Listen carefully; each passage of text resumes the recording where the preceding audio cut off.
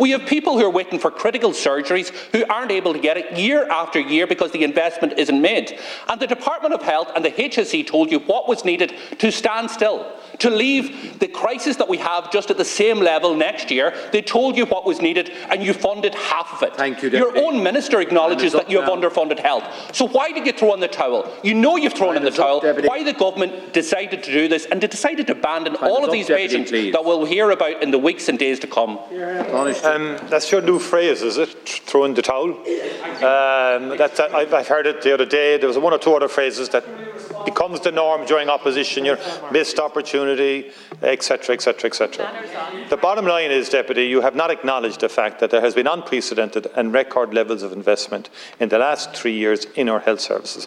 You have ignored the fact that we've come through a one-in-a-century global pandemic, which has had a huge impact on our health service and continues to have an impact on our health services with, yes, dramatic increases in attendances, in treatments, in people requiring interventions. And we have not been found wanting.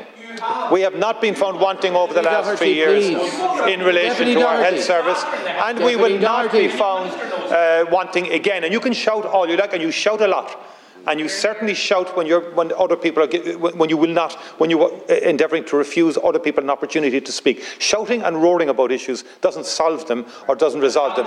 I acknowledge, through the chair, that we have huge challenges facing health, because when a budget in 3 years goes up to $7+ billion, we do need to take stock. Time is up now. We do need to analyse, and we need to prepare for the future. Which is what we have done. Which is what we've done with the investment funds that the Minister for Finance has provided.